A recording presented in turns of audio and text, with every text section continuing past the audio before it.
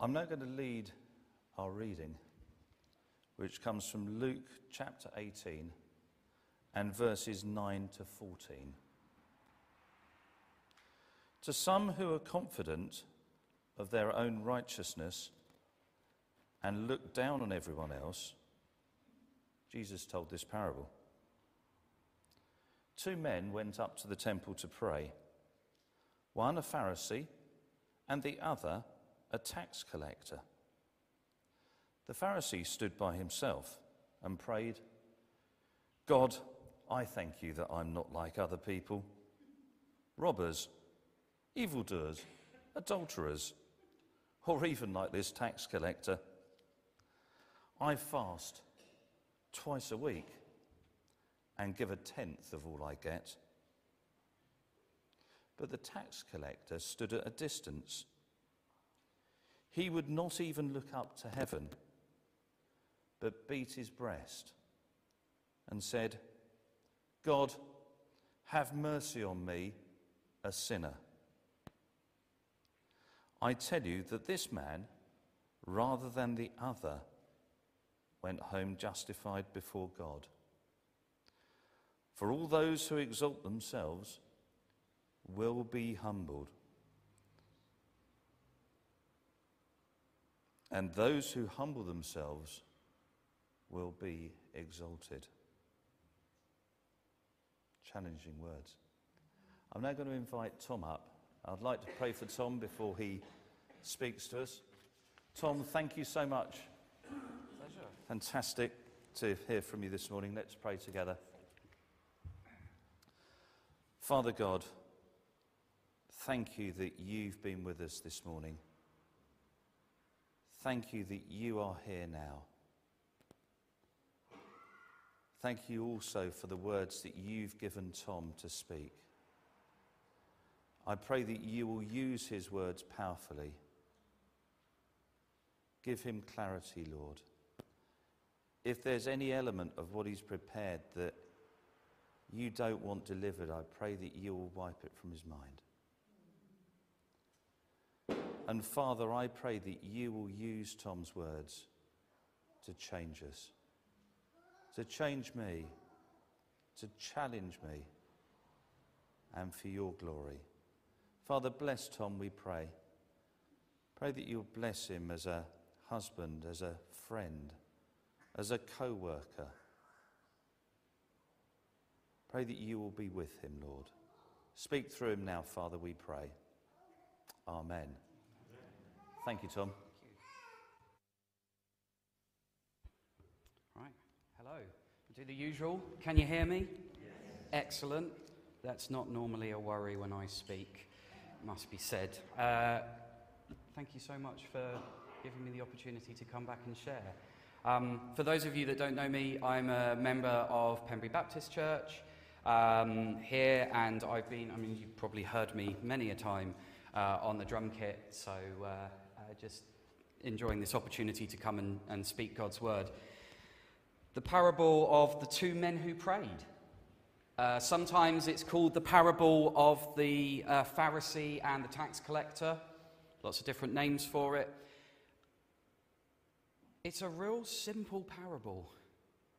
Some of Jesus' parables, I find I have to do a lot of reading behind the scenes to actually understand what's going on. But with this one, it seems pretty clear cut to me. So when Dan said, "Can you preach on this?" I went, "Yeah, great." It's pretty much written for me. We could just read that again, and that would be the sermon, right? But you know me, I like to do a bit of digging anyway and have a look at what was really going on when Jesus told this story. These are words that Jesus actually spoke to people. And actually, this sermon really is it's a follow-on directly from what was shared by Colin last week. Dan asked me for a title for this sermon, and I came up with a rather super flashy title of "I'd Rather Be a Tax Collector." But if I'd known Colin's title at the time, I may have followed on his alliteration and gone with "Practicing Private Prayer." Practicing prideless prayer, maybe? It's a direct follow-on, and it's the way that it's written is entirely intentional. This story very likely, we don't know for certain, but very likely was told immediately after Jesus had addressed his disciples. So everything that Colin spoke about last week, Jesus is talking to his disciples, to his followers. Whether that was the 12 disciples specifically, or a group of people that had dedicated themselves to following Jesus, as was the case in Jewish culture with teachers, don't really know. But Jesus was talking to his disciples. Here, the focus changes, and Jesus now addresses who we believe to be the Pharisees. I'm not going to go into the language because I can't speak it, and so I'll get the pronunciation horribly wrong.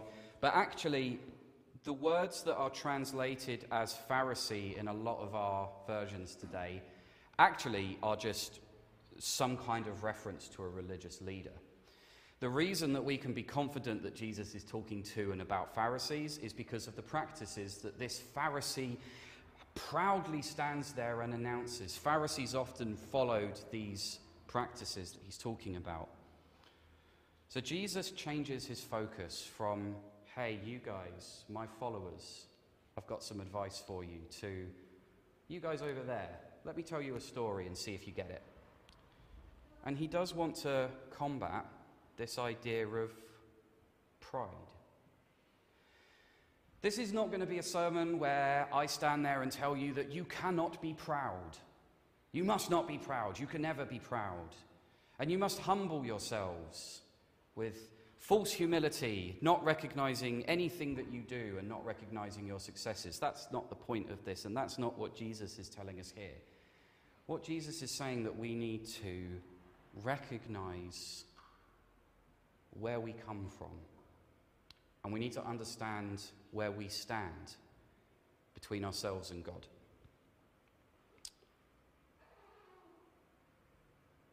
There is a theme throughout a lot of the Old Testament about sacrifice, about following God's ways, about doing everything that God tells you to, but not having the right heart.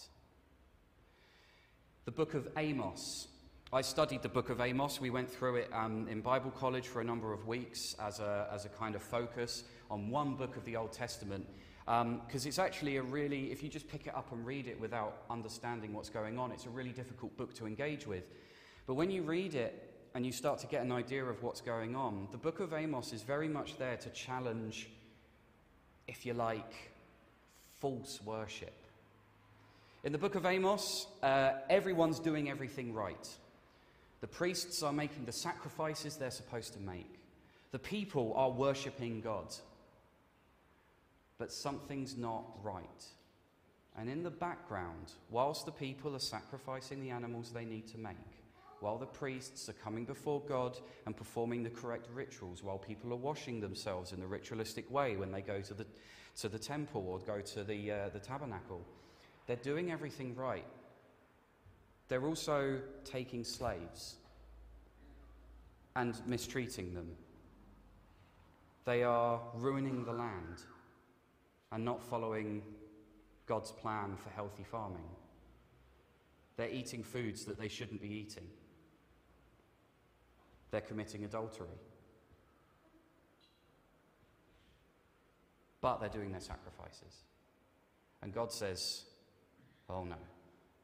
No, this leaves a bitter taste in my mouth. I don't like this. No way. Great, you're doing the things I told you to do, but you're not doing the things you're doing the things I also told you not to do. And I reject your sacrifices. So even though they're doing all the things that God says, yeah, you need to do this to get right with me, God rejects those sacrifices because the heart, what's going on in their heart, is rotten to God. And I'm sure that the listeners, when they're listening to Jesus, especially these Pharisees who would have pored over the scriptures, they would have read Amos. They would have understood the context of Amos. I'm sure it would have called that to mind. It would probably have also called to mind Micah 6:8, which I'm actually going to read directly from the Bible here. It's actually a very well-known passage. In fact, I'm going to read from verse 6, so Micah 6:6. With what shall I come before the Lord and bow down before the exalted God? Shall I come to him with burnt offerings, with calves a year old? Will the Lord be pleased with thousands of rams, with 10,000 rivers of olive oil? Shall I offer my firstborn for my transgression, the fruit of my body for the sin of my soul? He's shown you, O mortal, what is good. What does the Lord require of you? Act justly, love mercy, and walk humbly with your God. Act justly, love mercy, walk humbly with your God.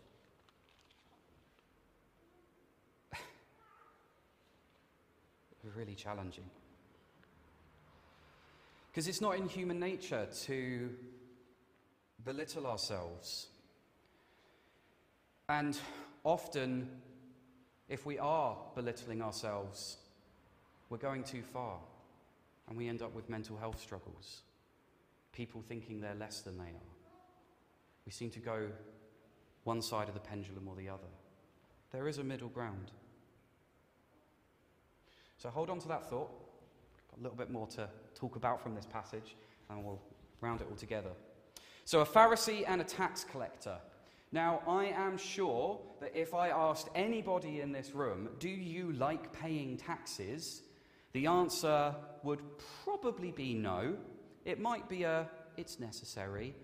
I wonder how many people would jump for joy going, yeah, I love it. Send the HMRC round. I'll shake their hand. It's fantastic. I love it. When I get my paycheck and I take a look at what they've knocked off for it, it's great. It's fantastic. It's a necessity. But back in this time, the tax collector, as unpopular as they might be today, was even worse. In fact, there's a reason that Jesus uses, or the Bible uses, the phrase tax collector a fair amount, because they were the worst of the worst in terms of the culture. You see, in the New Testament, when the New Testament picks up, here's a little bit of biblical history for you. When the New Testament picks up, there has been a 400-year-long gap between the last time God directly spoke to his people. The last book of the Old Testament, 400 years pass before we get to the New Testament. Now, that whole time, in those 400 years, the Israelites were mostly living under some form of oppression. Because God said it would happen, because they continuously stopped following him. They continuously disobeyed. Apart from a small moment where there was actually a revolution, the Maccabean Revolution, and this brought hope to the people that they might finally live free. The Maccabean Revolution. And there were some Jewish people that thought that the Maccabees might have actually been the Messiah that they were waiting for. That was wrong, because the Romans came along and completely conquered the area, completely and utterly.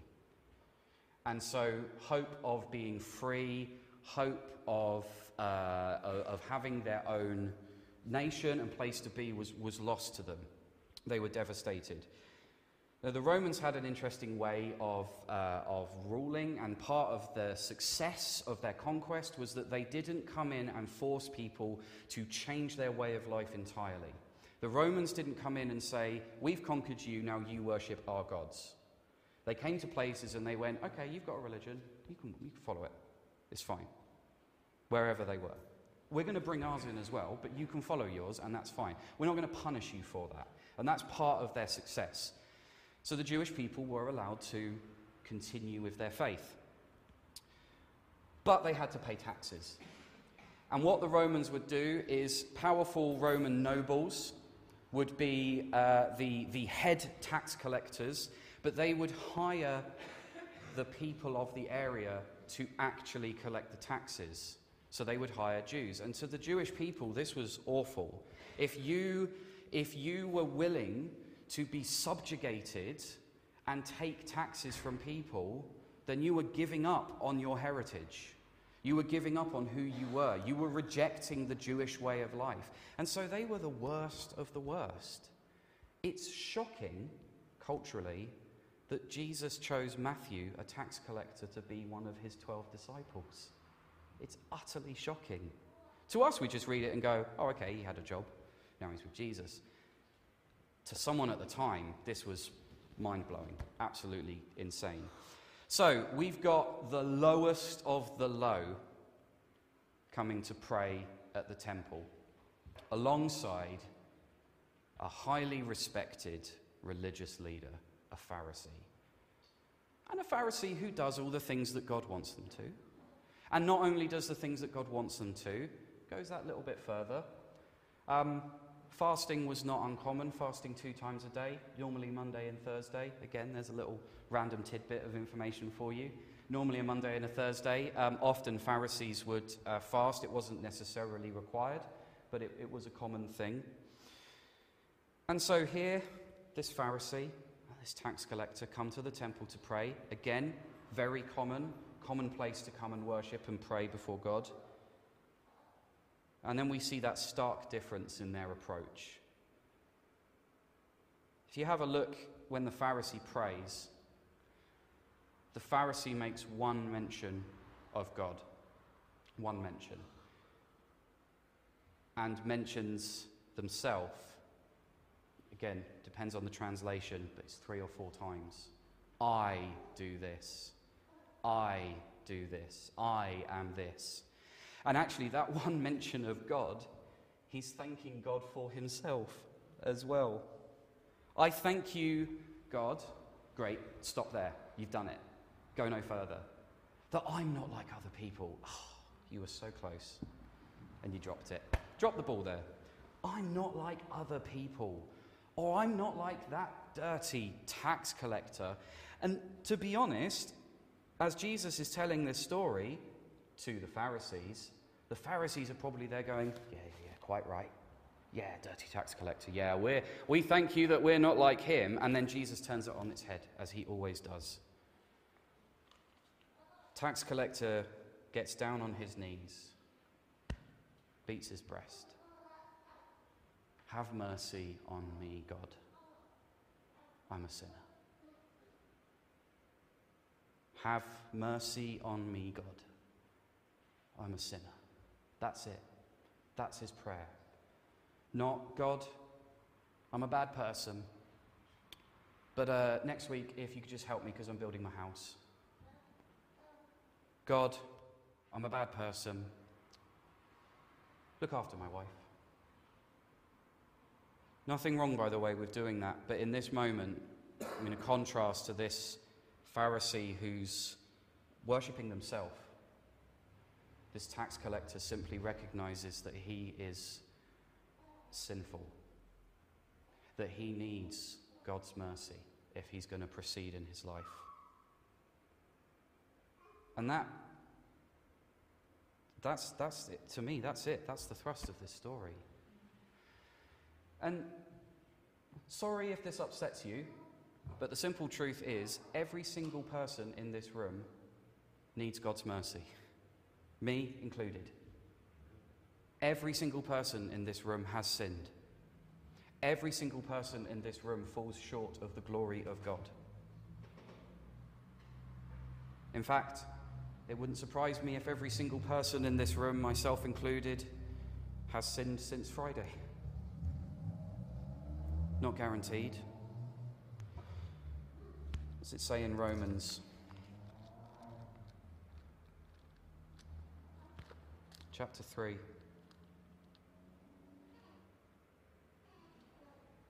As it is written, chapter 3, verse 10. As it's written, and this is quoting from the Psalms, there is no one righteous, not even one. No one who understands, there's no one who seeks God. All have turned away. There is no one who does good, not even one. Their throats are open graves, their tongues practice deceit.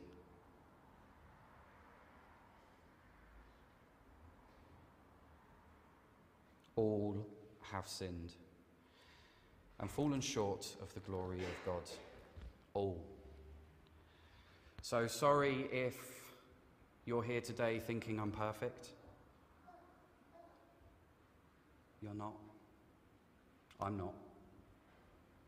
All have sinned and fallen short of the glory of God. We are all tax collectors, in need of God's grace and God's mercy. Every one of us. That's quite a low point. I could finish there. I could just leave it there, but I'm not going to. Because as Christians, we have hope. All have sinned and fallen short of the glory of God. That means we need God's mercy. We need to be on our knees saying, God, we need you. And God responds to that call. God has responded to that call.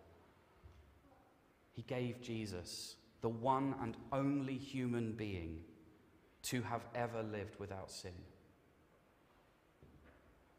His own Son, God himself, to die, to give his life. And in doing so, took on the sin of the world. He became sin. When I picture it, I picture Jesus on the cross. I picture him perfect. And then I see this black cloud of dirt wash over him until you can't even see him anymore. He became sin who knew no sin. Every time I sin, that sin goes on the cross. Every time I sin, I put that sin on Jesus. But he rose again. Hallelujah. He rose again. He won the victory over sin and death. That we can now come to him and we can say, God, I am sorry. Have mercy on me. I'm a sinner. And God goes, yeah. And you're forgiven. Washed clean. Job done. You're righteous. Welcome home. Another parable, the parable of the prodigal son. Welcome home, son. Welcome home, daughter. We're washed clean. But to get there, we have to recognize that we need God and we need his mercy. To get there, we have to recognize that we're not perfect. There is nothing wrong with what the Pharisee was doing. Praying regularly, fasting, worshipping, living life for God. All of those things are great and right, and there is no way I'm telling you to not do them. But the Pharisee's attitude is the problem here. The focus was on him. I am great. Thanks God that I am great, and I'm not like that person down there. Our approach in this regard needs to be, God, have mercy on me.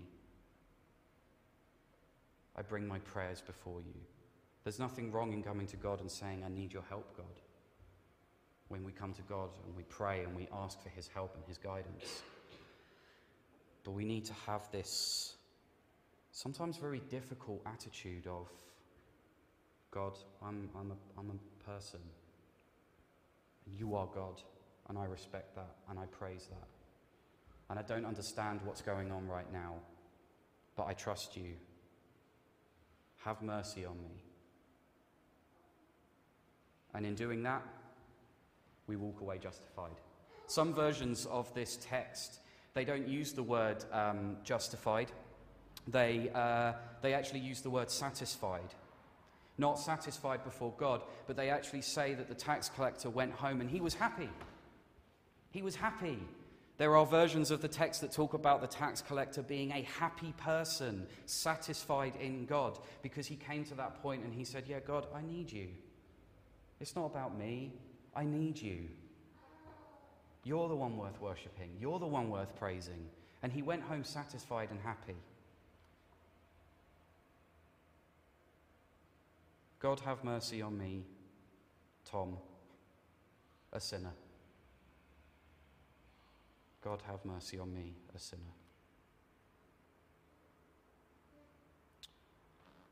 There's a very simple prayer. I can't remember the name of it now. It's really bothering me. It's just left my mind. There's a very simple prayer that some people are taught to pray almost on repeat throughout their life.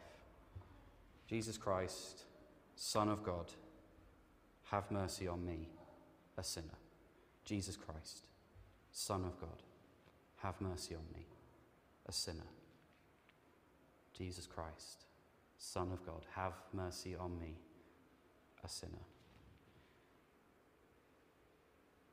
God doesn't want us to wallow in this idea that we're sinners. He doesn't want us to sit in a place where we become so overwhelmed with guilt and grief at the fact that we are sinners. He doesn't want that, because what was the point of Jesus dying to save us from it if we're going to wallow in it? Not at all. He wants to bring us out of that place. He wants to take us to a place of freedom, a place where we can live and worship him, a place where we can be happy and joyous in God. He wants to do that. But we have to recognize where we start from first before that process starts. God doesn't want empty words and gestures. He wants our hearts. And that's challenging. And that's difficult. And again, I just want to reiterate, I'm not saying that we shouldn't be celebrating in the things that we do and are good at, the things that we achieve. God wants us to do that. But those things mustn't be elevated above God. We need to recognize that those things have come from God, that he, in his grace and mercy, has given us that. And again, it's not easy.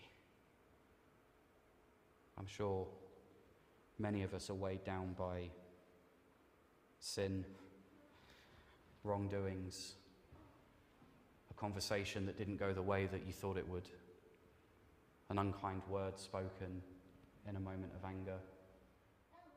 Perhaps it's a thought, perhaps it's a deed. Bring it before God. Just say, God, have mercy on me, a sinner. Bring it before God. He died so that that sin could be forgiven. He died so that you could live free of that shame. Bring it before God. So I'm kind of going to leave it there. I'm going to finish here. I'm going to pray. The band will come up and play a song, and I just want to encourage you that if you want to sing along, join in with the song, absolutely sing along and join in. If these words are resonating with you, if there's something you want to bring to God, absolutely do that. We have a prayer ministry team. If you want to go and talk with them, do so. If you don't, that's fine. This stuff is personal.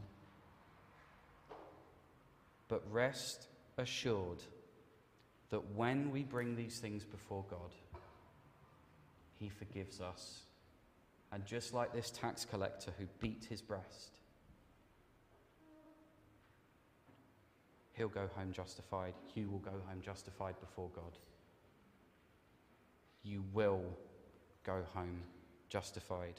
All those who exalt themselves will be humbled. Fine. All those who humble themselves will be exalted. This is not doom and gloom. It's heavy, but it's not doom and gloom. Father God, I thank you for your word. I thank you for the stories that you told when you were here on this earth. I thank you for the fact that your word is alive and active and is just as relevant to us today as any other. And God, I pray for myself, have mercy on me, a sinner. And I pray collectively for us, have mercy on us, sinners, God.